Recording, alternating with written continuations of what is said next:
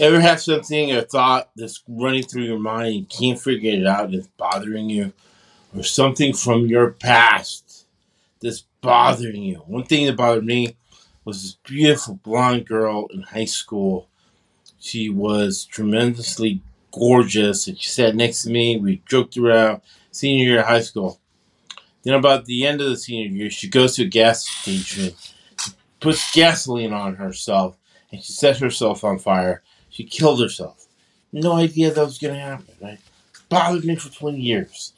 I'm married to a psychotherapist, gone through a lot of intense, intimate business situations with people, managing their life savings, helping their businesses.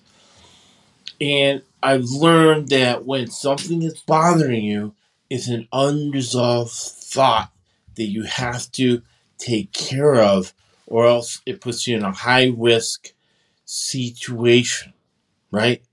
So, there's two ways to solve it. One way is a successful plastic surgeon.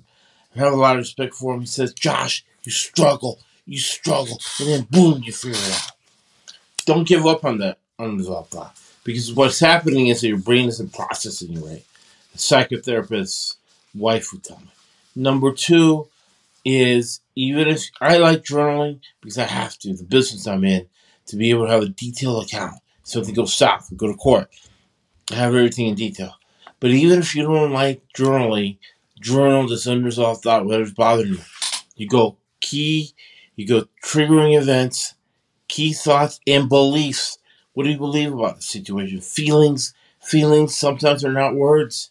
I felt horrible. No, it's blah. You write it down. And then a realistic, positive conclusion.